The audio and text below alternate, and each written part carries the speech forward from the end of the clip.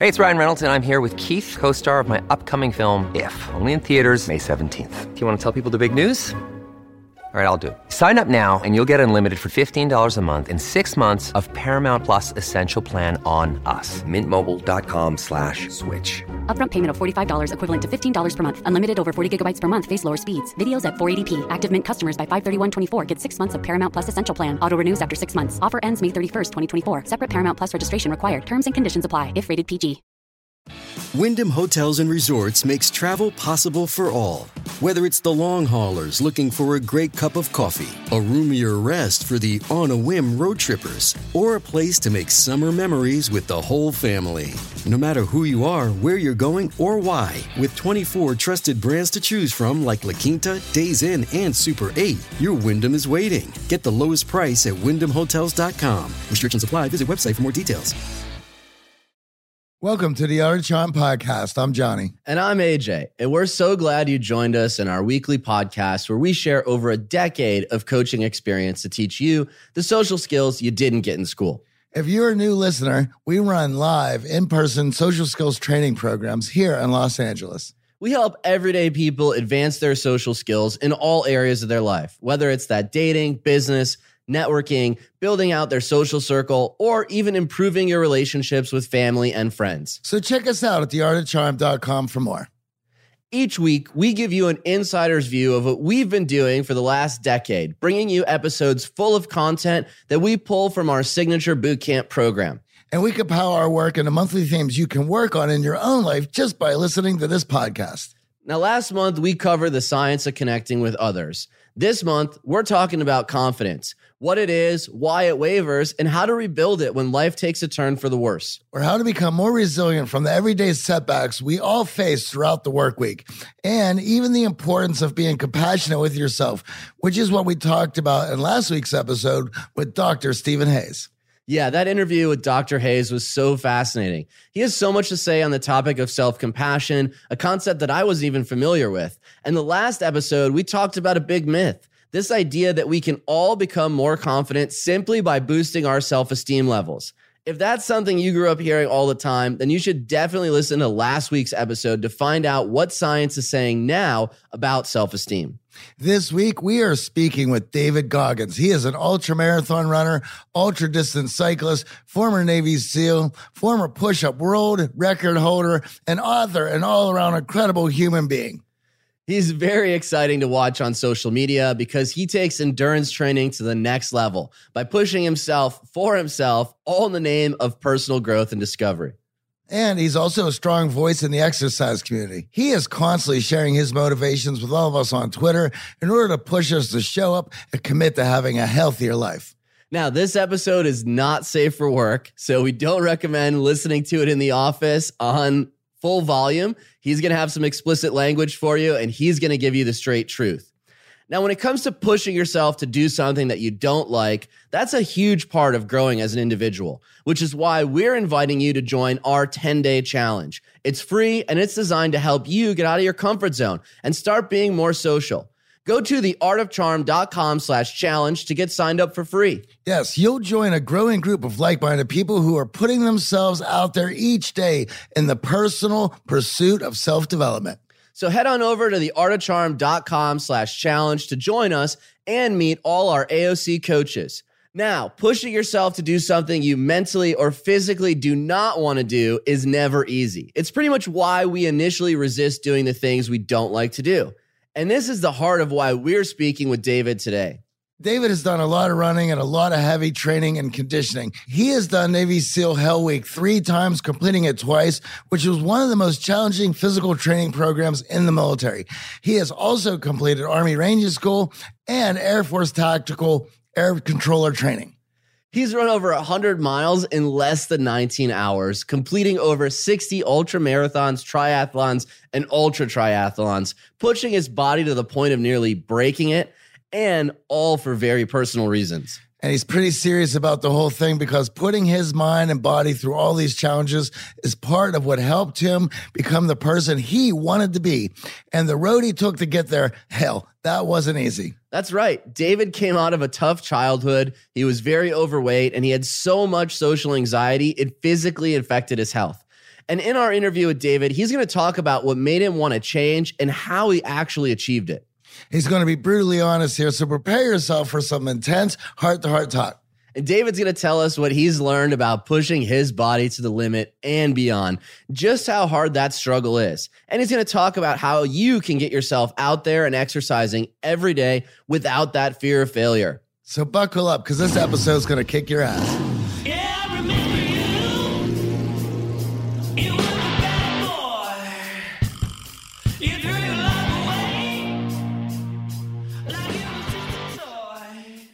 Over the last 17 years, we have launched our fair share of online courses, coaching programs, and finding the right platform has always been a challenge. They say if you do what you love, you never work a day in your life. But if you're an entrepreneur, you know the hard work that comes with it. That's why you need Kajabi. Kajabi makes it easy to run your entire online business from one platform so you can focus on what you love, creating. Kajabi is the ultimate all-in-one platform that helps creators and entrepreneurs build successful online businesses by unlocking predictable, recurring revenue. No matter your niche, Kajabi makes it easy to turn your skills, passions, and experiences into enriching online courses, exclusive membership sites, subscription podcasts, thriving communities, personalized coaching, and more. The best part? Kajabi doesn't cut into your revenue because everything is owned and controlled by you. So keep 100% of what you earn. And with Kajabi, you also get robust analytics, easy payment options, email marketing tools, and customizable website templates, all built in. You don't even need a huge audience to make sustainable income. There are thousands of creators on Kajabi making 6 and 7 figures with less than 50,000 followers. Right now, Kajabi is offering a free 30-day trial to start your business if you go to kajabi.com/charm. That's KAJABI.com/charm. Go to kajabi.com/charm and join the creators and entrepreneurs who have made over $7 billion.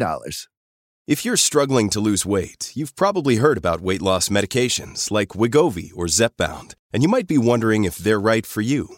Meet PlushCare, a leading telehealth provider with doctors who are there for you day and night to partner with you in your weight loss journey. If you qualify, they can safely prescribe you medication from the comfort of your own home. To get started, visit plushcare.com/weight-loss. That's plushcare.com/weight-loss. plushcare.com/weight-loss.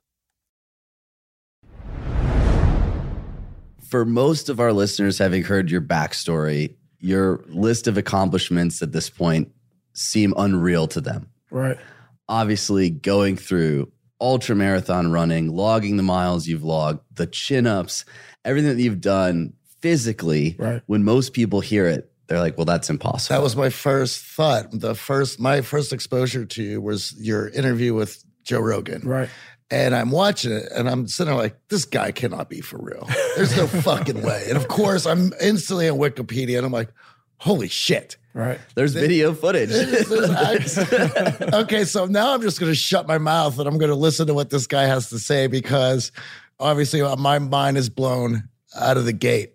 And I also wanted to start just by saying that, that all of us in life hear things, right, read things, and see things that instantly change our perception of things from that point on. Right.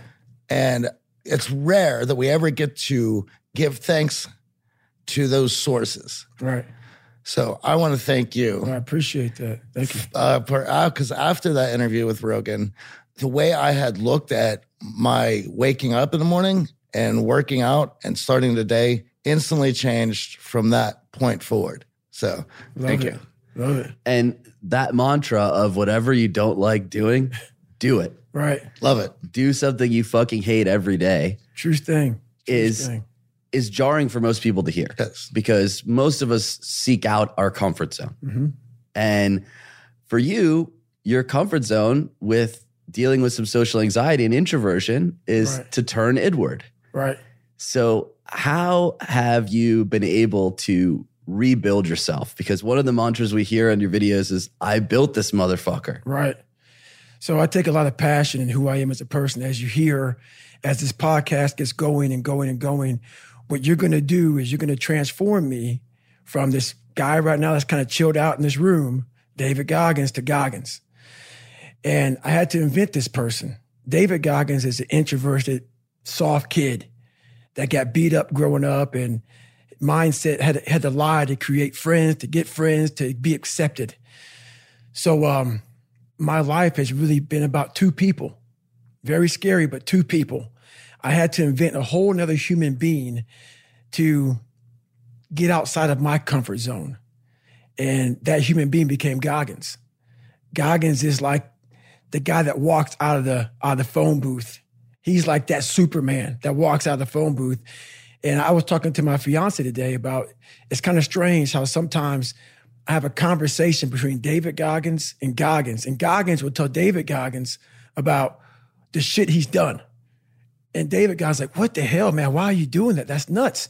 So it's kind of this battle between trying to find more of yourself, knowing that the real you is afraid, likes comfort, likes living in a world that is that likes to pat you on the back, give you the things that you want to hear, not the things that you have to hear to get better. So that's where all this kind of started from. And when people hear this podcast, they're going to hear a lot of things that they're going to want to put a title on me. They're going to definitely want to put a title on me to make themselves feel better. I asked them during this podcast, do not do that. Do not look at what you're going to hear.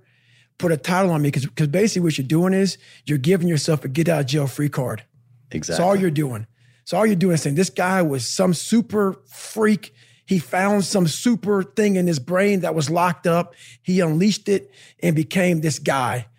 It's a fucking lie. Because every day I wake up, I dread the day. I dread the day of what I'm going to bring on myself to get better. And when did Goggins, this alter ego, appear in your life for the first time? Goggins appeared and disappeared several times. Okay. It appeared the first time when I was 17, and we'll get to that, but it really appeared when I gained about 125 pounds. I went from 175 to 300 pounds almost. And lowest part of my life, I was in a fucked up relationship. I was making no money. I was spraying for cockroaches, and all this stuff was just coming on me. And I was like, I have to find something. And Goggins came out. Like through all my insecurities, all my fears, all my doubts, all my introverted ways. I used to stutter real bad. Everything I did, I had to find strength in that. And that's kind of when it happened, about 24 years old. Okay. And the story, if I recall correctly, is walking in to try to become a Navy SEAL into a recruiter's office and basically getting laughed out of the office. That happened about 7 times. Okay. So I give people like the quick version. Right. The quick version, I give them 1 episode. This is about 2 weeks. And in my book, I go through it. You know, I was sitting on the couch, saw this show on Discovery Channel, and that started the process of, I think I want to be a Navy SEAL. So I started calling up different recruiters, walking into some guy said to me, you're fat and you're black. He was an observant motherfucker. You know, 300 pounds, black guy walking. He was very observant. So that kind of went on for a while until I met one recruiter. And one recruiter saw something in me that no one else saw and gave me a shot. And a challenge, right? Come back, lose the weight. Right. So basically I walked in, I had about 3 months, a little less than 3 months to lose 106 pounds. So I was like, this is fucking impossible, man. I can't do that. And at that time I had no real drive to be a Navy SEAL, to be anything. I just knew something had to change. This isn't going to work, man. This lifestyle that I'm living, something has to change. So I went to work that day and I was spraying for cockroaches, and lo and behold, it's a very bad day at work. I found a whole bunch of cockroaches, rodents. It was a bad restaurant. And I came home. I quit my job that day. I was driving home. I said, I got to fucking do something. And I said, I'm going to go home and run 4 miles. And 4 miles is only a quarter mile. And then from there, the story really begins from that point. And I feel like that's such a crossroad in everyone's life where someone tells you can't, you're not good enough, don't even try, give up. Right. And when you're staring that self-doubt and wanting to quit in the face, can you at least speak to the listeners who are feeling that right now? What would you say to yourself at that point? Well, I understand it. It's a miserable place. Now that I'm going there, now you have me I'm living on that couch right now with a milkshake in my hand, thinking about how the fuck am I going to pull this off?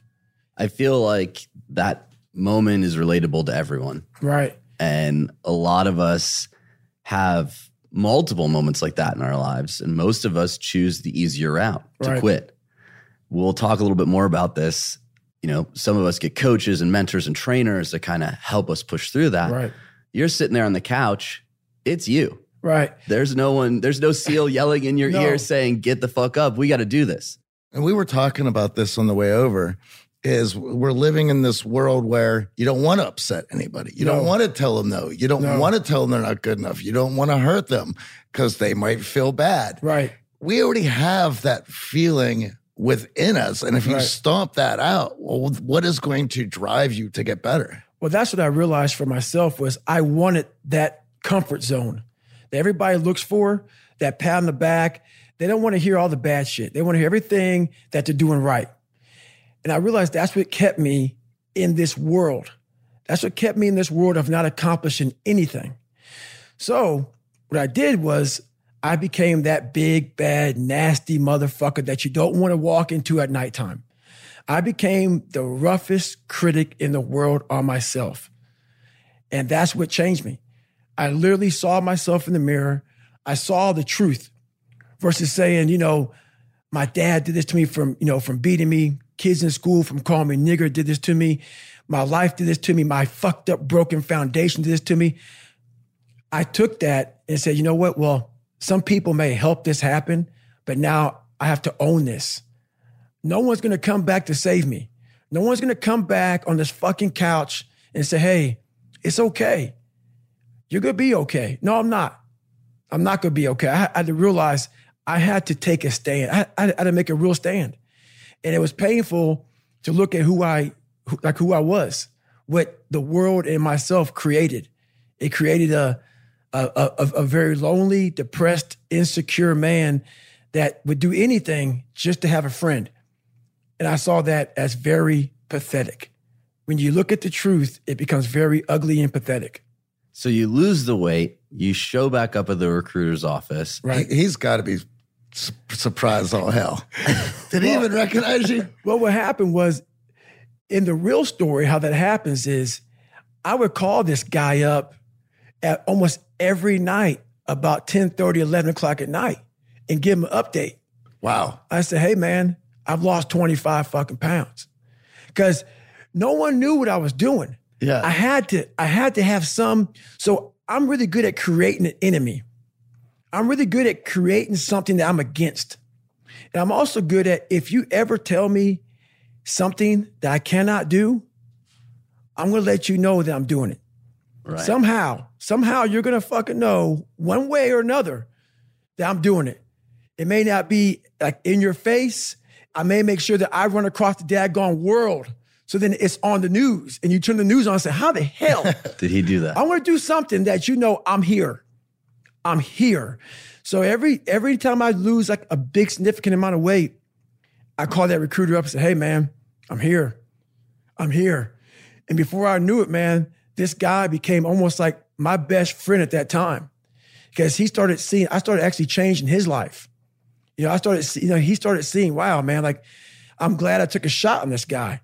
Right. And not only did I lose weight, I had to go back and take the ASVAB test again. It's like a watered down SAT a couple more times just to get in the Navy SEAL. So it was a big process. So that 3 months was packed full of like failures, depression, even more. But what I found out in that whole 3 months, I lived a lifetime. In that 3 months, I started realizing if I can flip these insecurities upside down, if I can flip this fear, if I can flip all this shit that made me this depressed, insecure guy, if I can flip it and make it work for me versus against me, I started seeing the power in failure, the power in insecurity, the power in self-doubt. Because I looked at everybody, it may not be true, but that's how I looked at everybody as being way above me. I thought to myself, if I can be at the lowest part in the world, in the sewer, and be able to overcome all this shit, I started using that as power. And I slowly started passing the guys from Harvard, the guys from MIT, the guys who were from great families and shit. I'm like, oh my God, I'm catching up. I had nothing. So I started flipping it and using this power. And I feel like we've definitely interviewed a lot of successful people, and almost all of them have this chip on their shoulder. Right. That they develop from that bully in school, that one moment, that one criticism that says you can't. Here you are doing all of this just to sign up for then Hell Week. Right. Which is one of the most difficult weeks on the planet to begin with. Right. And you had to go through all of this. And obviously, whenever you're training, there are good days and bad days. Right. Johnny and I were laughing about this. Obviously, half marathon, nowhere near ultra marathon, but you're tracking, right? You're looking at your time, you're looking at your splits, you're trying to do better. And some days you just don't have it. Right. And I feel like in those moments where you don't have it, you don't have it. Right. How do you flip that switch to get that extra ounce of energy? Because once I know that pilot light is lit and that water's boiling, well, then you feel like you can take on everything. Right. But a lot of us are feeling our pilot light flicker and that self-doubt creep back in, even though we're challenging ourselves. Well, there's something that I invented a long time ago. And when you have nothing to draw from, I was able to find strength in every molecule of this earth. I'm able to be in a room with nothing, with no motivation, no inspiration, nothing, and find it. So what I did in those situations was I invented this thing called taking souls. When everybody's all fucked up and you're exhausted and you're weak and you're tired and you're looking around and everybody looks as bad as you or even worse, I'm like, you know what? I want to now make a statement. It's the perfect time to make a statement. To let you know where your life ends and mine begins. And so the statement there is, I muster up every bit of strength from their looks on their faces and how they feel, and how I'm going to now, from my childhood, where I came from, how I was the bottom of the barrel, I'm now amongst all these uncommon people. I'm now going to now make you feel like you're common. So I use their sadness, their weakness, their parts of their life where, God, this sucks. I'm like all poopy pants and messed up. I use that for my strength. And I have this moment of like, let's say we're in the sand, we're running or whatever. I will do a surge. I will do something when everybody's like, how the fuck is he doing this? And from that look on their face, that feeling of, God, man, this guy must be something special. It then surges me further and faster and harder for a long time. So it's energy's everywhere. But the thing is, it's so loud that voice in your head of pain and suffering and discomfort and I don't want to do this is so loud that you're unable to really calm it down and say, okay, there's something here. It's a patient calm that you have to bring to yourself to say, I know I have something here, but that voice is so powerful that it just wants you just to, let's leave. Right. We're done.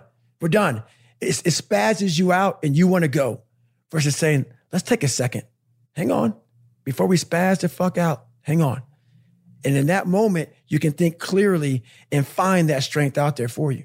When you look at the history of the world and you see a lot of hardship that a lot of human beings had been put in, and a lot of times against their will, say a gulag or a prison camp or something like this, and you hear the stories of things that they had to do in the middle of winter. It's 20 below and they're out building something and they barely have any clothes and they have holes in their shoes. And you think to yourself, how are they even surviving in those situations? And I think it's the old adage of if there's a why, you will figure out a how. Right. It's these times that we see what the human spirit is actually made of. But when you're able to flip that around and use something like that to build you up rather than somebody putting you into something like that to break you down. Right. I mean, it's how powerful is that, right? And I don't think anyone gets to truly experience those limits unless, well, and certainly in today's day, unless you're putting yourself in it to get stronger. Right. Well, I know one thing, and this is a true statement that I've said several times. A lot of us don't know of a whole nother world that exists.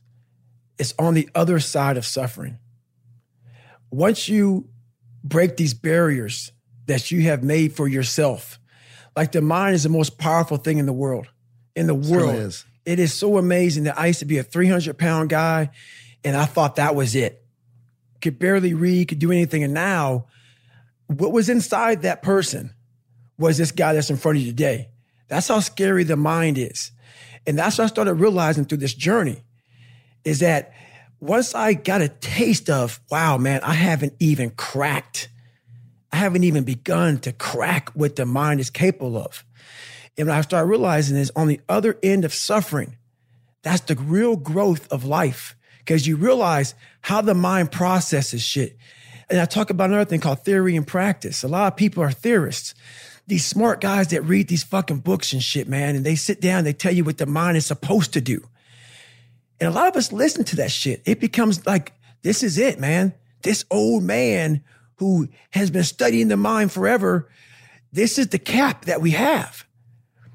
By being a practitioner, I went out and realized a lot of these guys are so wrong, man. The mind has capabilities that are so unknown. And I found that through suffering. And there's a whole nother world on the other end of that. And I feel like there's the physical governor that your body kicks in and says, I can't do this. And then there's the mental governor. Right. And a lot of us allow the mental governor to kick in far earlier than necessary. Right.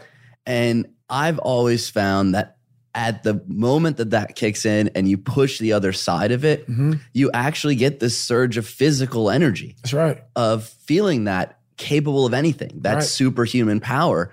But most of us try to avoid even getting close to the governor. Right.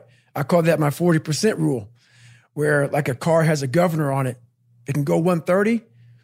You know, the governor's only going to go 91. Right. And the whole thing about that is a true statement, you know, like what you said. Our mind wants to protect us. The mind is like, honestly, it has a tactical advantage over us. It knows our deepest, darkest fears or insecurities. It knows where we start to feel, we start getting that doubt creeping that says, hey, man, you know what, man, maybe this isn't good. Let's go back home to the wife. Let's go back home to the kids. This is not comfortable. So in that moment, the mind directs us. It's a protective mechanism. It saves us from doing bodily harm, or it really saves us from discovering that the mind's like, I want to be in charge of you. I don't want you to be in charge of me. So it tells you, let's just stop right here. But once you start breaking through that barrier and start breaking down that governor that you've put in your mind, because we forget we are in control of our mind. We believe it's the other way around. No, we put in our minds what we should do, but we believe our mind is telling us, it's giving us all this feedback. We have to reprogram it and tell us, no, we're good. We're good. This sucks, but it's okay. And I think one of the remarkable things about the transformation in the beginning was, you know, here after completing over 60 ultra marathons, it seems like you're genetically gifted. Miles are no problem. But at the start, getting just over a mile was a struggle. Yeah. And quit was at the forefront of your mind the entire time. Mm-hmm. So for our listeners who are like, man, I can't run that. I can't do this physical stuff. Like, that's great mental toughness, but I'm not even meant for the physical side of things. Mm-hmm. Talk a little bit to us about that mile marker 1, mile marker 2, to now looking for unlimited miles. Right. Well, the first big thing is, once again, it goes back to open-mindedness. If you walk into any kind of event, whether it be physical or mental, if you walk in with already putting that block on your mind of, man, this ain't going to happen. People go, how did you run 135 miles to Death Valley? How did you run 100 miles with no training? Because I went into it not thinking, I can't do this, man. I went into it with a strategy. I had an open-mindedness. So until your mind is open to the possibilities that I can do this, you would never be able to do it. Once the mind starts to believe it can be achieved, it then, only then, does it start to break down tactically how we can do this. Until then, you're going to always lose. One of the things that we keep hearing recurring, and something that we've practiced and we've talked about in our classrooms and on the show a lot, is the most successful people have a very good relationship with the worst parts of themselves, where they can have that conversation and they're not hiding from that person. They're going to work with that person or to get around that person to get that person out of the way rather than pretending that it doesn't exist. And something else to this is, I would think, at least from my own experience, there's always these rationalizations to get you to quit, right? So we have, first, you're going out there, it's the quarter mile, that's failure, then we're getting to a mile, then there's got to be another conversation with the other side of you that says, listen, you went from a 300-pound guy to doing this. We're good. We showed a lot of people. And what's another conversation of, we ain't even begun to finish up what we're doing here. Right. And how many of those conversations, it's like on a daily basis, dude, you have to cast that person aside. Let's look out. You're done here. Right. You've done enough damage. It's my turn. Well, it's funny how you say that, because it is a true thing. I have so many conversations in my mind because so many times I want to quit. Sure. But this is what it is. This is what I figured out. I was so afraid of myself that I had to figure out, I became a master of my mind. When you're afraid of something, you have to master it. That's how you start to overcome it. So what I realized, when I get to that point where I want to quit, everybody, they get to the point where they want to quit. This is what happens. The mind tells you, let's go home. Let's take a warm shower. Let's get some food. This is not right. This is that. If you cannot answer the questions at that moment, because your mind's going to start giving you all these questions. And if you can't answer them, you're going to quit. What I realized when I was going through BUD/S, Ranger School, all this 100-mile race, 200-mile races, pull-up records, my mind would come creeping in. Like when I was doing 4,030 pull-ups at 2,000 pull-ups and my hands were ripped open, my mind said, look, brother, we've done all these other things. You've proven yourself. You're good. If I didn't have the answer to respond to my mind and say why I'm here, why I'm doing this, you will always lose that fight. You have to have the response to what your mind is going to tell you. And another thing about that is self-talk. A lot of people have like these big four on mental toughness. All that shit is crap about self-talk, visualization. It's true. But the thing about self-talk and all these things, they ask me, what do you think about when you're on mile 100 of a 205-mile run? What are you thinking about when you realize you've run for 24 hours and you have 24 more hours to run and you have another 105 miles? What goes through your mind? What do you say to yourself? I want to know. A lot of people think self-talk works. It does, but it doesn't work without the suffering before your mind starts saying we need self-talk. So what I tell myself is I go back to the months and years of preparation to get to that day. And I'm telling myself, the 3:30 in the morning, and I'm looking at my shoes and I want to go out there and run 30 miles. I have to, in that second, in that moment of this self-talk, my mind saying, you got to find more, you got to find more. I once again calm down, go back into my mind, in my cookie jar, I call it, and I have to reflect back on the shit I did to get here. And that becomes my self-talk. Self-talk does not work unless it is real. Most of us lie to ourselves in the self-talk. It doesn't work. It has to be real. It has to be something that you've done to make it really work.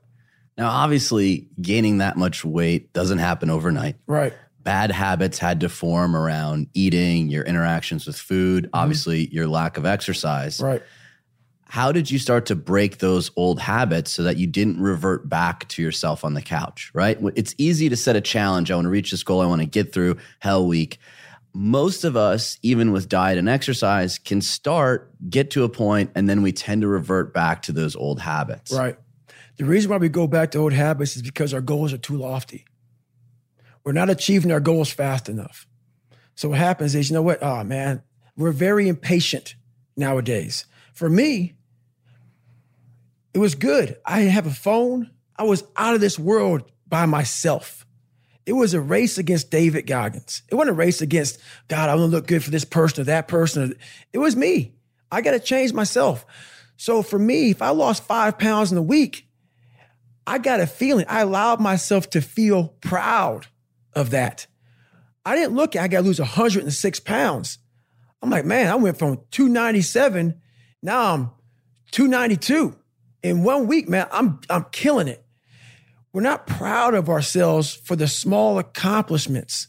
What we need is we need this monstrosity of the thing to happen and say, I did it. Nah, there's a process that you have to go through, and patience is the process. And if we don't have patience, after a week, I haven't lost 30 pounds, man, I'm done. I'm over it. So that's what I found out with people, man. They're not patient enough to realize and to enjoy the moment, not live in it, just enjoy it. There's no finish line in life, but enjoy that moment. Roger that, man. I lost 5. Let me go 10 next week. So that's the whole thing about it. That's how people lose it.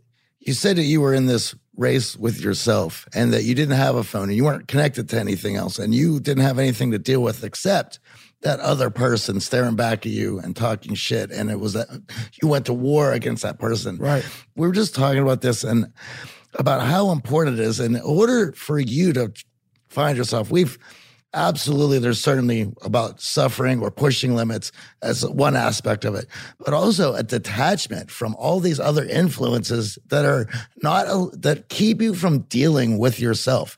And obviously we're living in this world today with all this technology that supposedly keeps us connected, but also sort of keeps us separated as well. Right. It's a crazy place. And how are you going to build a relationship with yourself if you're completely distracted all the time? You know what? Being accepted is one thing that killed me. And you have to learn, what do you want in your life? We have so much influence coming at us that we are so lost. We don't know what we want to do because we don't spend enough time with ourselves. You have to learn to shut off a phone, shut off a computer, shut off a TV. And it's okay to sit in a room by yourself in a chair and just think about you, where I want to be, where do I see myself tomorrow, the next year from that. And it takes a lot of self-discipline to be able to do that nowadays because you want to be so attached to everything. You want to be so caught up with the world. The world's moving too fast. The world's moving so fast that you're trying to keep up to the point where you lose yourself in the world. So you have to take that time and go to that dark place in your mind and discover who you are. Was there a time in your past where you realized that you've overcome your old self and really truly felt transformed? Or do you feel like it's an endless process that you're still building towards? It's an endless process. Endless process. All that shit that I went through in my life to get here today, it is tattooed. It is tattooed in my brain. Every day I wake up, I am constantly battling that person that is like, man, back in the day, this happened to you, man. Like you got called nigger so many times and your dad beat the shit out of you, man. And, you couldn't read and this daggone junior year. All these things start to creep up, even now where you're at today.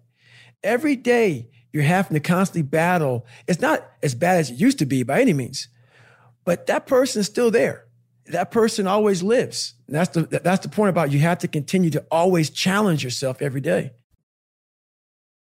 Your brain needs support, and new Ollie Brainy Chews are a delightful way to take care of your cognitive health.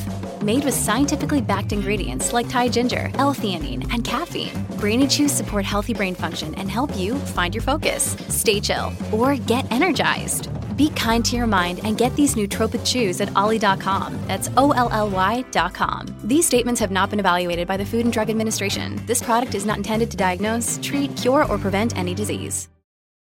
When you need mealtime inspiration, it's worth shopping Kroger, where you'll find over 30,000 mouth-watering choices that excite your inner foodie. And no matter what tasty choice you make, you'll enjoy our everyday low prices, plus extra ways to save, like digital coupons worth over $600 each week. You can also save up to $1 off per gallon at the pump with fuel points. More savings and more inspiring flavors make shopping Kroger worth it every time. Kroger, fresh for everyone. Fuel restrictions apply.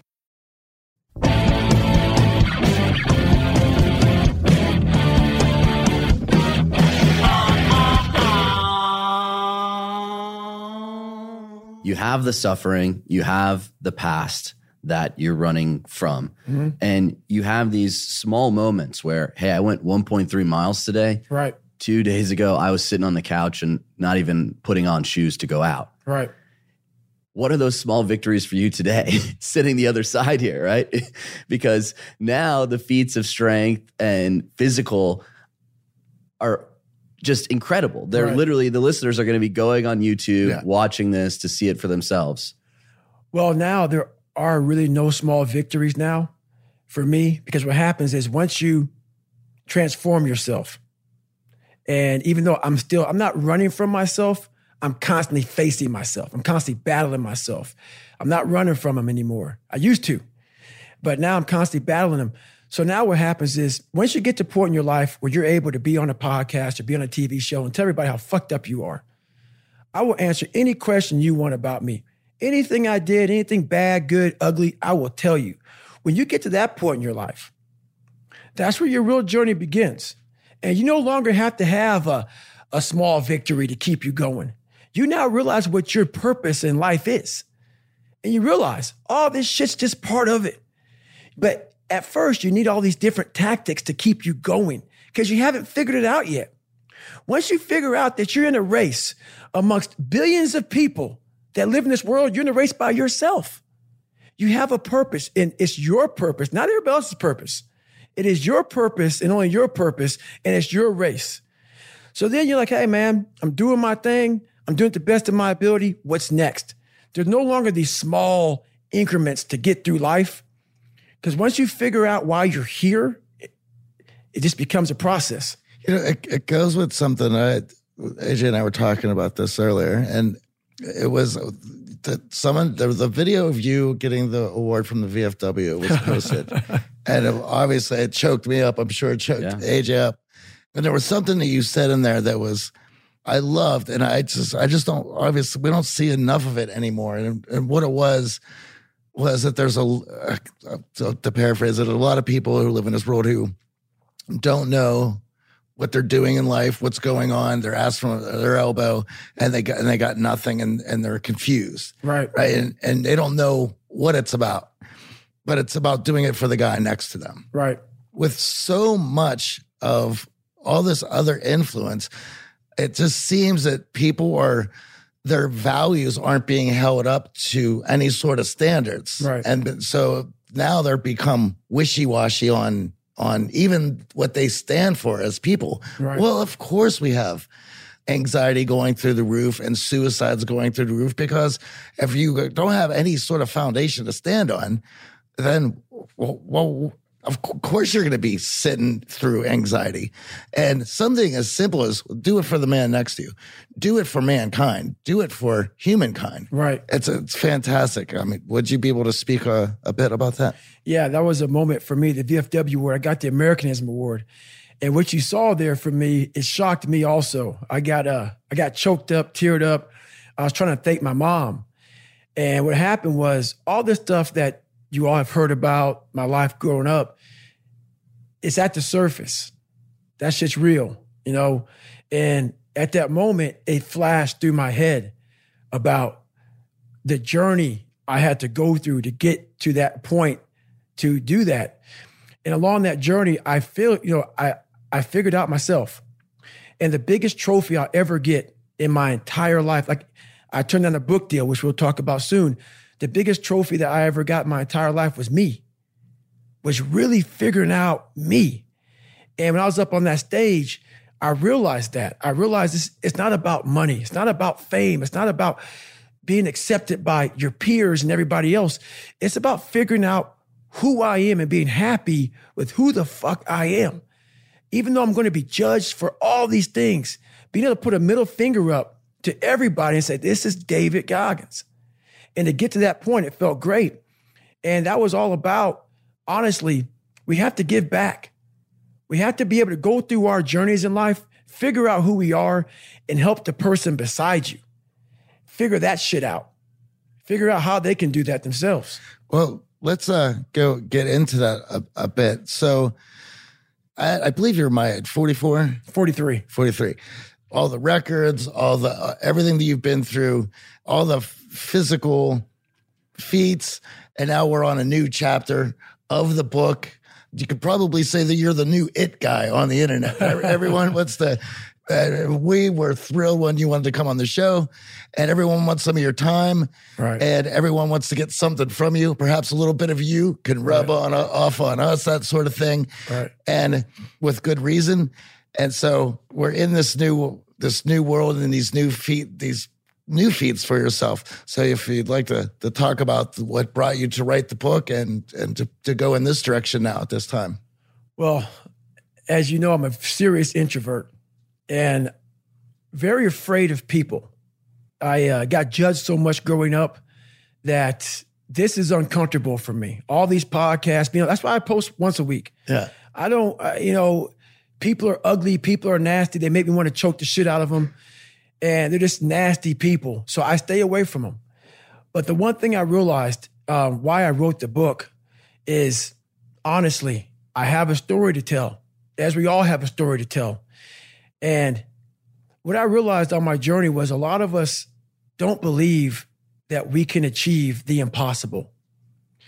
And along my journey, I started realizing, man, I got to fucking tell some people about this shit, man. Like, I discovered something that some people have, but they don't even fucking know. All of us have it. But along this way, I wasn't, like I said, I wasn't a theorist. I became a practitioner. And I was like, my God, I'm busting down so many barriers of, like, I have a learning disability. Okay. But I'm catching up with everybody. I figured that out. I figured out all these negative things in my life that were keeping me in this hole. I'm like, I got to tell people, man, that, hang on a second, man. You can fucking achieve the absolute impossible. You don't need great parents. You don't need like a private school. You don't need to have this humongous GPA and all this other shit. What you need is the one thing I talk about in my book, which is straight up brutal work ethic. You have to be willing to outwork everybody in the world. And that's the hard part. That's the hard part. This isn't like some 5-step process where if you do these 5 fucking steps, you're going to end up with this magical world. No, I'm basically teaching you how to callous over your victim's mentality. I'm teaching you how to, like I did 67,000 pull-ups in training for the pull-up record. I was seriously callousing my hands to protect them. What I'm trying to do with people is teach them how to find more of themselves to where they empower themselves. I'm all about the underdog. So that's what the book's all about, man. It's all about having that step process. And I had to share this with people. Well, I also feel, and personally struggling with social anxiety and introversion myself, the hardest part of all of it is being vulnerable enough to admit the abuse, admit the past. Most of us don't want other people to know that. And that's right. The hardest part, to open up and be that vulnerable. Right. When did that start to bubble to the surface for you and you start to see vulnerability as a strength? Well, where it started making me, I had to stop giving a fuck about people. That was the biggest thing. I had to stop caring what people thought about me. I realized that everybody's fucked up. That's the one thing I realized. I walked around and I put these people on a fucking pedestal. Everybody was better than me.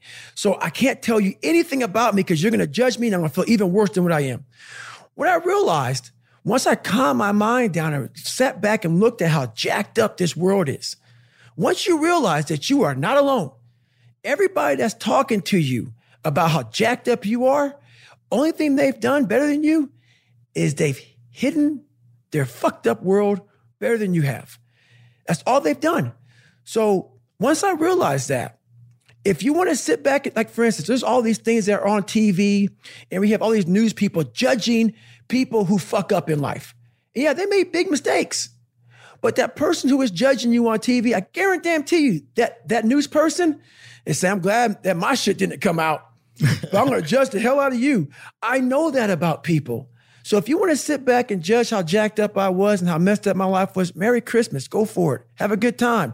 But I'm smiling at you right now, knowing you have a secret that you're not willing to share. It gives you a lot of power when you're able to go on a podcast this big and say, hey, tell me, I'll tell you anything you want to know. I no longer care.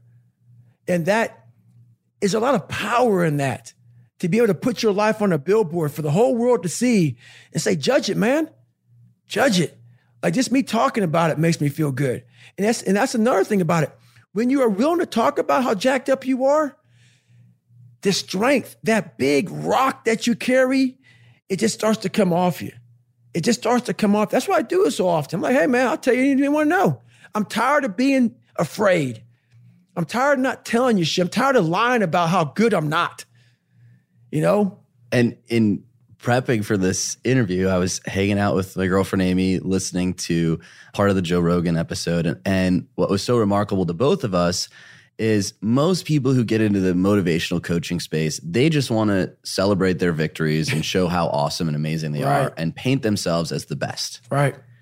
And you unabashedly admit that you're not the best long distance runner. Nope. I'm not the best guy at pull-ups, but I'm going to push myself beyond what I deem is the best. Right. And through that process, come out the other side and earn everyone's respect. The motivation when people are losing, all these people who come out here and talk about how great they are, and I see it all the time, makes me sick, man. Get real with yourself. People cannot relate to you, man. You are unfucking relatable when you come out here and say, hey, man, I'm the baddest motherfucker to ever live. Okay, great. Well, what am I going to learn from you? You learn from people who are willing to tell you, this is where I started from. This is how much I fell on my fucking ass. This is how bad I used to really be. I still have those moments because why? You're human. We're all jacked up, man. We're all jacked up. And that's what makes my story relatable. I'm willing to let you in to see I'm decently successful now. But I didn't come out like this, man. I didn't come out. That's the story, is you have to give people just a little bit of hope. There's no hope when they just see greatness in you everywhere. You have to be able to get yourself down to a level of check it out, man. There's hope for you. That's all I'm trying to give you. Just a little bit. And obviously the pain you went through, the suffering, and these feats of physical strength, this idea that the body can always heal and the mind can always heal. These calluses can be built. So whether it's 200 plus miles, whether it's your hands are dog meat from doing the pull-ups, your hands are healed. That's right. Your mind is healed. That's right. And we have this ability inside of us. Most of us go through life never even scratching the surface of it. Right. What was the physical healing process like after that first real physical bout for you where you went through, whether it was Hell Week, I don't know what on the scale of what you've done to this point, going through the list. Well, I thought it was my third Hell Week that I went through. When I got through with that first 100-mile race that I did around that 1 mile track that I didn't prepare for, and I was considerably, it was horrible. And I'll never forget, I found such peace and beauty. And I got done, I was in the worst pain in my fucking life. And I got done and my wife pulled the car up on my ex-wife, pulled the car up on this little lawn. And I got in the back of it. And I got up the stairs. I'm not going to go through the whole story, but I remember laying in the tub. And she put the shower on me. And I ran 101 miles in like 19 hours. And I was like peeing dirt out of me. And I'm sitting there and I'm jackhammering. And my body is just the most broken it's ever been, even to this day. And this feeling came over me. Call it crazy if you want, but very few people, I guarantee, have ever felt this before, to push themselves so far outside of what they thought was even possible, even for me. I laid in that tub and I didn't want it to go away. I had drained myself of every bit of strength, energy I had. And it was the best feeling I had in my life. All that pain, it was confirmation. It was confirmation that I had gone through a crucible and I had figured out another level of David Goggins, a level that I thought was humanly impossible for anybody to do. When I was at mile 70 and shit and pissed all over myself and I had 30 more miles to go and I was damn near dead. And I was able to go 31 more miles. In that process of the next 31 more miles, I found out more about myself in that 31 miles than I ever have in my entire life. The conversations, the mental blocks, the roadblocks, everything horrible. It was just feeding at me like light speed. Get the fuck out of here, man. Like, I was able to figure out different tactics. And when I finally got done with that and I laid in that tub and it was over, the feeling of, my God, man, you just really discovered a whole new world, a whole new part of the brain that I guarantee very few people have. So it's a feeling I can't even describe. And with the success of Jesse's book, Living with the SEAL, obviously fame came knocking at your door. Everyone wanted your story. Publishers came to you, okay, when can we write your book? You chose a different path to self-publish. Well, on that thing right there, it didn't do much for me. So the book, Living with the SEAL, my name wasn't in it. And I didn't even know really, I knew it was being written, but I had nothing to do with the book. Right. So all that came to me much later. But that's how you appeared on the map. Once we figured out that you were the SEAL and people wanted to hear your story, obviously everything you do is well thought out. Right. There's a plan in place. There's a strategy behind it. Mm-hmm. You've now chosen the path to self-publish this book. We got a copy of the manuscript. We've been digging in, enjoying the backstory that we haven't heard on some of these other shows because everyone wants to talk about the physical side of things. Right. What made you decide to go that route in sharing your story? Well, I sat back and I had the top 5 people come at me, top 5 publishing houses, and it was down to the last 2, and they're offering $300,000. I'm a first-time author, and I decided to go with one of them. And $300,000 for a guy like me, I'm sitting back, that's pretty good money. So a few days before I was going to sign the contract, I sat back, talked to my fiance, my family, and everybody's like, hey, this is good, this is great, whatever. But I started thinking about my life. I started thinking about everything that I've gone through in my life, everything I had gone through, and I had a chance to reflect. And that's one thing I never did in my life for long enough, is have time to reflect. I was always, what's next? What's next? What's next? What's next? What's next? Now that I'm retired and you have a lot of time to look back on what you've done, where you started, where you're at now. And I said, you know what? This shit's not for sale. $300,000 isn't even a fraction of enough money to sell this. So I decided not to sign it, and I self-published. I pissed a lot of people off. And I said, I'm not signing this. I'm going to self-publish. And that's kind of how it came to be. I took that time to reflect, and I'd rather not make a fucking dime. I read this book, and that's honest to God's truth. I am fine with the trophy I have in my mind. And who is this book for? Who listening is going to be the most impacted by this book? I'm all about, it's not about the underdog so much. I think we're all an underdog. I think the top CEO on the planet Earth still has that doubt. I don't give a fuck where you're from. Kobe Bryant, Michael Jordan, the best on the planet. We're all underdogs. Whether you're underdog because you put yourself there to be hungry, or you're just a real life underdog. We're all an underdog. And so this is about the mind and people discovering the mind, their own mind. And one thing I know is we all have an equation. We all have an equation. Like, I'll talk about 3.14 is pi. There's different equations to figure out different kind of, mathematical problems. We as human beings are mathematical problems. I cannot give you a book for every fucking body in this world. That's why my book, even though it's one book, is tailored to the individual. It's not like you do these 5 steps, you're good. No. I'm helping you figure out your fucking equation. Because it's different. My equation is different from your equation. What's going to make you tick? What's going to make you go the distance? What's going to make you go to that spot in hell and say, I love this spot. It's okay. That's what this book does. It helps you figure out your 3.14. Helps you figure out your fucking mathematical equation and say, because once you figure out the equation in any math problem, you no longer fail, man. You got it figured out. So in coming out here, which you have a big publicity run. Right. The book's coming out. You got a bunch of podcasts to go on. Thank you for coming on ours.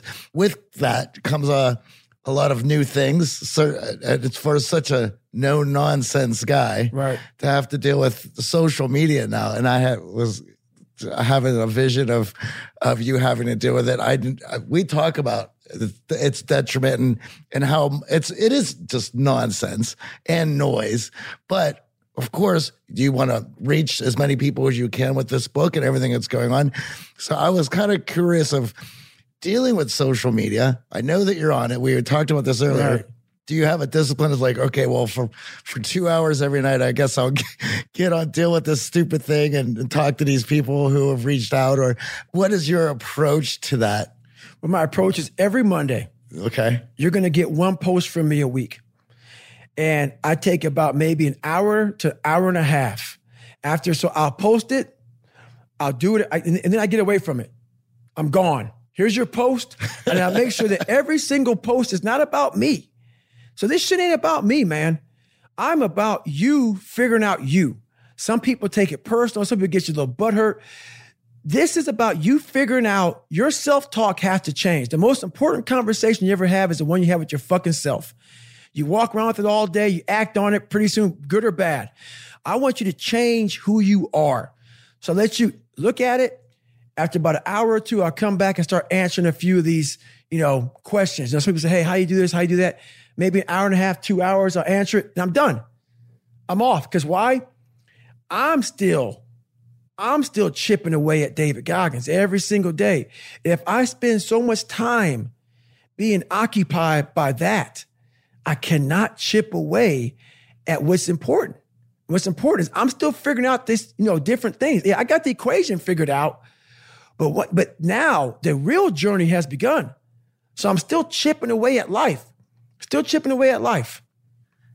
And Johnny and I have started to really throw ourselves into the training for the race and really pushing ourselves physically. For a large chunk of my life, the physical was not that important. Right. It was average at everything, not really concerned about hitting the gym, certainly didn't care about what other people thought about the way that I looked physically because I was average. I've now come out the other side, and we talk about this all the time, that endorphin rush after completing the run, that feeling you get after crushing your PR in the gym, right? Pushing yourself beyond that mental governor that we all have. What are your thoughts on people who are unsure about their own physical strength? Do you feel that everyone should push themselves physically, and that's a really important part of making you who you were? I think pushing yourself physically is the number one factor of life. That is the true spot where you can really dive deep into. Life's about self-discipline. It is about self-discipline. We tend to do the things that are easy.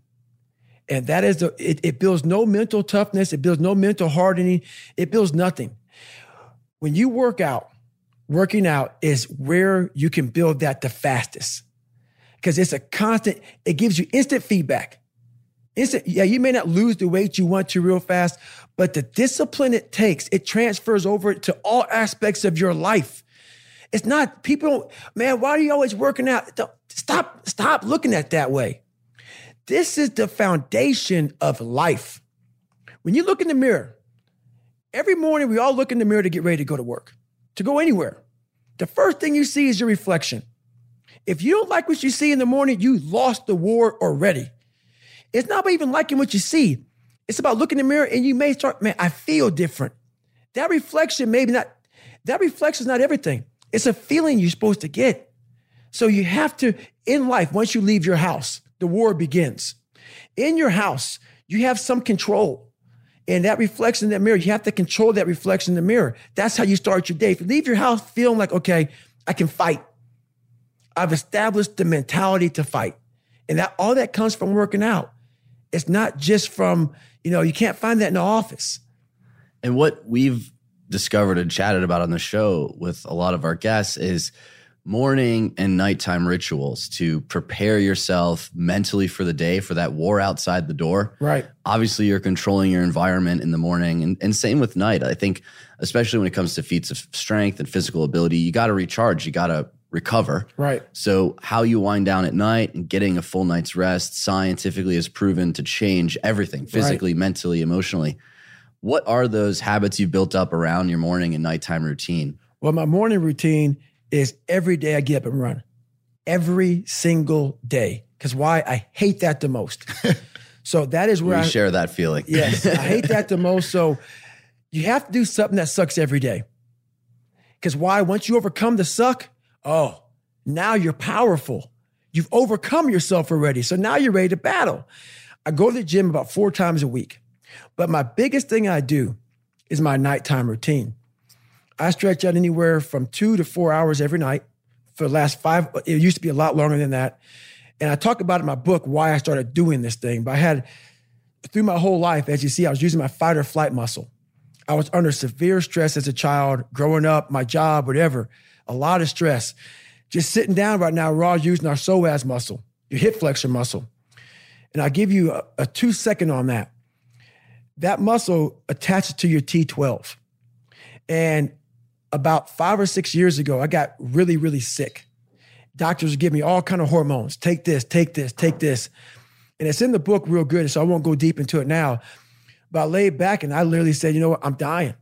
The doctors can't figure out what's wrong with me. My blood tests were coming back fine. I just said, I can't even run a block. I went from running 205 miles, I can't run a block. I'm in my bed sitting there. And I started realizing I had these humongous knots on my hip flexors and in the back of my head. And I said, I'm just done. So I started slowly stretching out. I couldn't do anything. Over a period of a couple of years, I got off this medication, that medication. I was on like 15, I was on several medications. Now I'm on one. And honestly, what I believe, no doctor has said this is what happened to you. I was literally so tight, I was cutting off blood supply in different places in my organs. The more it opened up my body. So now I went from running an 8:30 mile on a training run to now running a 7:15 to 7-minute mile on a training run at the same heart rate. And it's not because I'm trained any different. It's just because my body's opened up and it's allowing more blood flow. So every night I stretch out and it's truly, I used to be wound so fucking tight. Like I couldn't sit in this chair for this long. I'd be like, I gotta get out of here, man. We gotta go. It's totally changed my whole perspective of life. It's changed everything. So stretching out, yoga, all those things has put me in a whole different state of mind. And I'm the healthiest I've been in my entire life, mentally and physically. Now, your lovely fiance's in the room. Yes. How does this relationship balance work when you have such lofty goals for yourself? Right. Physical challenges. You want to chip away at David Goggins every day. Right. How do you two work together so that she can reach her personal goals, but then also as a couple, you guys can recharge? Well, the best thing, you got to find someone that is just like you.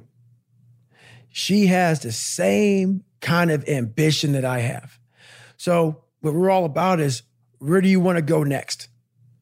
And she's like that with me, and I'm pushing her like the same way. So it can't be all about David Goggins. It can't be all about David Goggins. You have to be able to sacrifice, say, hey, okay, Jennifer, what the fuck do you want to do next? And we got to put all of our cards into that shit.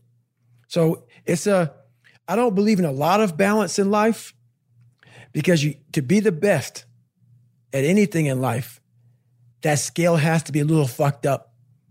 Has to be. But in this situation right here, she has to know I got her back like she has my back. So it's not all about me. So we work good together that way. One of the big things that I feel a lot of us have in our lives is the doubters, especially the doubters from family members and people really close to us that we don't want to lose, but are telling us, no, you can't. Your dreams are too big. That's impossible. What the hell is wrong with you, David? Right. How do you deal with those people in your life that you still care about, right, but are like, you can't run 200 miles. What is wrong with you? You're going to kill yourself. Well, the honest answer to that question is there's a lot of them out there, but most of them are that way for one big reason. They can't see themselves doing it. They can't see themselves doing it. It's one big reason. The other reason is a lot of it is jealousy. When you set these humongous fucking goals, and they see that you're getting at it. Let's say, for instance, we have a family. Let's say we're all a big family here. All 3 of us, all 4 of us are a big family. And every fucking morning I'm getting up training for a 200-mile run. And you see me get up at 4 o'clock in the morning. And all you fuckers are sleeping. And by the time I get done running my 30, I come home just getting up. How are you going to feel about yourself? A lot of times when you're an overachiever and you have people, that's what I talk about, the mediocrity thing. A lot of our family members, a lot of our friends, they're mediocre. There's always those couple of guys who are uncommon, who want to be better. But you make that mediocre motherfucker feel like shit. Whether it's your mom, your dad, whoever. You make him feel horrible. I've been there. I'm speaking from experience. When you get somebody around you, man, who's trying to be better, and you don't have the drive that they have, It's a constant reminder of how fucked up you are. You have to know that that's what it is. Anybody in your course not saying, man, get after it, brother, I'm so proud of you, they have a problem with themselves. Because all you're trying to do is achieve more. If that's a problem for somebody, you have to look at them and say, man, you really have a fucking problem with yourself, huh? It's much deeper than what you think. It lies deep in your soul. How I was able to fix myself was I saw how ugly I was towards other people who were great. I was able to look back and say, man, you don't hate that motherfucker for any reason because he's great. And you're lazy. You're lazy. He makes you feel like shit every single day. That's where it comes from. You have to know where shit comes from to be able to solve it. Right. It's interesting about that. A lot of people talk about, you'll find out who your true friends are when you're at your lowest. That's right. You'll also find out who your true friends are when you're rising. 100%. Probably even more when you're rising. I believe so. And just for the work we've been doing and the slack we've been getting from people, it's just like, well, I can't, if this is the way you're going to be, you got to go. That's right. Because I have things that I want to do. 100%. With everything that you've accomplished and you still have a lifetime to go. Right. Is there something that you want to be known for, or the one thing that you want to stand out through all of these accomplishments and be remembered for? I honestly want to be considered one of the hardest men to walk the planet Earth in the history of the world. And what I mean by hard, I'm not talking about the guy who does the most pull-ups, the most sit-ups, runs the most. Just a person who's able to overcome any adversity in front of them, to figure out a way. Hardness isn't about all this physical shit, man. Yeah, it helped me get to where I'm at. But all I was doing in the whole process, the process wasn't to be ripped. It wasn't to walk around with my shirt off. That wasn't it. I knew through the physical challenges, through the physical suffering, my mind was getting stronger. I was literally doing that for a reason. I had a weak mind. All the rest just happened to come with it. I was trying to strengthen the mind to handle all the judgment that's passed on me, perceived and not. Sometimes you make it up in your own head. I just want to be able to handle all of that, everything, physical, mental. I want to be perceived as that, like an old school barbarian, an old school guy that's like, God, dog, man, nothing can hurt the guy, which is why the book is titled, Can't Hurt Me. I want people to have that mantra in their life. Take that with you. Take it everywhere you go in life. And if you believe that and you work towards that, callous in your mind, strengthen yourself, Can't Hurt Me is strong. In any situation, like when I was in Buzz, they beat the shit out of you. I'd be the first one to get up and say, can't hurt me, motherfucker. And they were beating the hell out of me. But you say that enough to you. False motivation becomes fucking real motivation after a while. What's the next big challenge for you? What's the next thing you're tackling? Honestly, the next big challenge right now is what I'm doing right now. Like, when I was in 6th grade, I stuttered real bad, severely bad. 5th, 6th grade, 4th grade, horrible. Like my hair would fall out, white splotches over my skin, horrible anxiety. So me talking about myself as much as I am on stage, on podcast, I'm still overcoming. You're still battling because it's comfortable for me to say, I'm off of social media. They don't talk to me. I'm good. Go back to being my hermit. This is very uncomfortable. So I'm constantly coming outside my comfort zones and doing this stuff now, sharing my story with people as much as I can. And do you do any coaching of clients in terms of physical or mental? Obviously, motivational speaking opens up these opportunities to take on one-on-one or group coaching clients. So I do take on clients, but a select few. Because what I realized is I'm not a cookie cutter type of guy. Right. I'm not here to take your money. I'm here to help you. If you're coming in to work with a guy like me, who knows that you have to have thick skin to get better, you have to call yourself out. If you're fat and you're fucked up, I want to hear that. I don't want to hear you tap dancing around shit. So I don't take on many clients because when you work with me, we're going to get to the root of the fucking problem. And a lot of people don't want to go there. They don't want to talk about their childhood. They don't want to talk about their past. They want to get to the root of the problem. And then they go, why am I not getting better? Because there's a lot of shit in there you haven't dealt with, brother. You know, people go to the gym, like for instance, going through any kind of special operations school. These people go to the gym, they get big, they get jacked, they can run fast, all that shit. But the only thing they're doing is they're coding over the mind. All you're doing is building a bigger, stronger quitter. Your mind hasn't gotten any stronger because you haven't gone back in there and dealt with shit. So the second adversity comes, you're like, my God, I'm so fucking fit. What's wrong?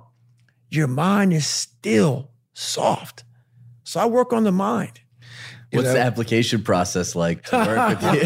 Well, I feel like that sounds like Hell Week. Speaking on that application process, so, you know, Jesse's been out there in his book, and we know from his perspective of seeing you and him thinking of how, and he's given his story of how you guys met and what he was thinking when he had saw you. But we don't know your side of it, of what Jesse coming up to you and talking to you and asking, or I don't even know if that was the plan at first, but what you must have been thinking with this crazy guy who's out there with the circus running around this ring. The masseuse, the chair, and the trainers. Well, that's the one big thing right there is, and I'm going to answer your question is, but what you said, you know, I lived with this guy for a few weeks. Yeah. This is a lifestyle. You can't temporarily dive into it, sprinkle it around, sample it out, and roll out. This is something, man, that you had to acquire as a part of your everyday grind. But when Jesse came up to me after this race, I was so, like, back then, I was very like, don't talk to me, motherfucker, type of person. It was very weird, you know, because my life, especially then, I didn't know any soft. And I looked at everything in his life as very like, you can't get hard, man. It's impossible. Why? Because you have your refrigerator in your mind. It's so full. You've arrived. It's hard to take a person that's arrived, take him in bring him down to the fucking sewer with me and say, okay, now we're going to live. Now we're going to figure out. So imagine a guy who has, you know, maids, drivers, masseuses, chefs. And I'm taking this guy and say, okay, man, we're now going to live in hell. It was it's tough. Yeah, and the difference being, he knew counting down the days, 23, 22 days, and I'm back to living the life. I'm going back to life. Yeah. And see, it's hard for me, and this is no cut on anybody, I had to mature a lot. Not everybody's David Goggins. It's hard for me to respect people who are able to come into that world and leave. Sure.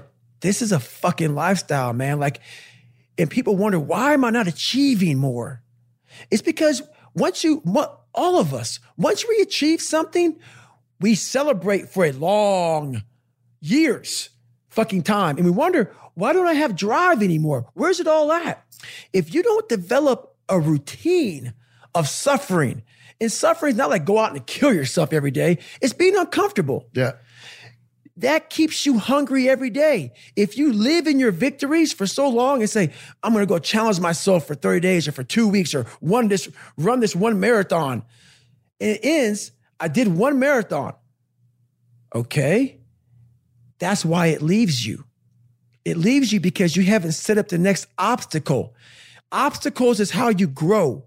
You must continue to have friction. Friction is where growth is at. With no friction, there's no growth. I love that. No growth. So where can we find the book? Where can we pick up a copy and apply for this coaching? Those listeners who feel they have it in them. Well, everything with Can't Hurt Me, the book, the audio, everything for Can't Hurt Me is on Amazon. So you go to Amazon, right. It's just a book about the mind, bettering yourself, finding that 3.14, finding your percentage, finding how to your equation. And removing the theory. Removing the theory. Talking about the and practical. Bringing in the practice. Theory, we cannot listen to theorists. So what theorists do is they take 100 people and they study the normal people of the world. They're all studies. There's a whole bunch of people outside the normal they haven't done studies on. They haven't done studies on the people who are seriously great. They take studies off of normal people. You cannot live in that normal mindset. You must be your best on your worst days. And how you do that is you cannot think of a normal mindset. You cannot have a normal mindset. I love it. Thank you. Yes, thank you very much. It's been a fantastic conversation. I appreciate you taking on this challenge, because sharing this stuff and this viewpoint, right? It's easy to get the trophies these days. It's easy to be coddled. There's not enough people speaking the real truth that you suck and you got to do shit that sucks to get better. Right. And that message we're happy to spread, and it has impacted both of us. It's why we took on the challenges that we continue to take on. Half marathon, we're going to shoot for marathon next, and let's keep moving, because what else is there to do in life? That's it, man. There's nothing else to do. Life is one big head game. It's one big mind game. And there's only one person playing it, yourself. So you got to learn to win the mind game. Thank you so much. Appreciate you. Fantastic. Thank you.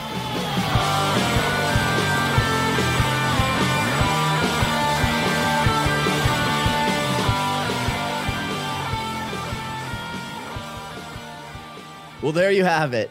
A conversation with the one and only David Goggins. By the way, his book, Can't Hurt Me, is available for pre-order on Amazon or at David's website, davidgoggins.com/book. Johnny, doesn't that just want to make you train for a full marathon now?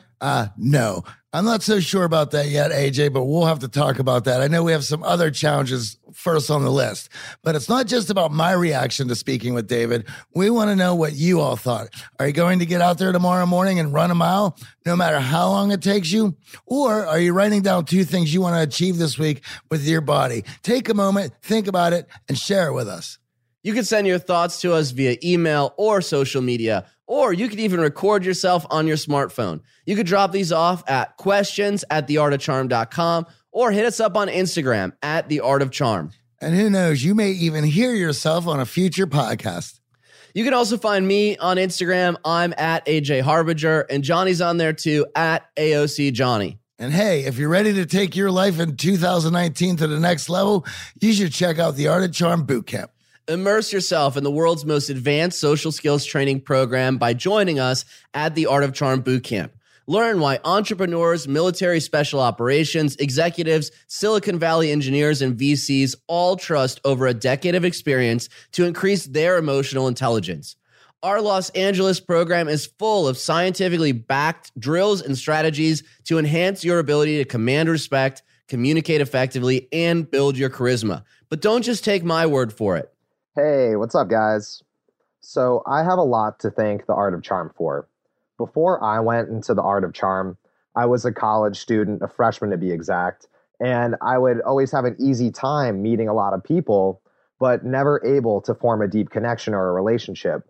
I always felt that my connections with people were super shallow, and I was getting kind of lonely. The Art of Charm really helped change that for me.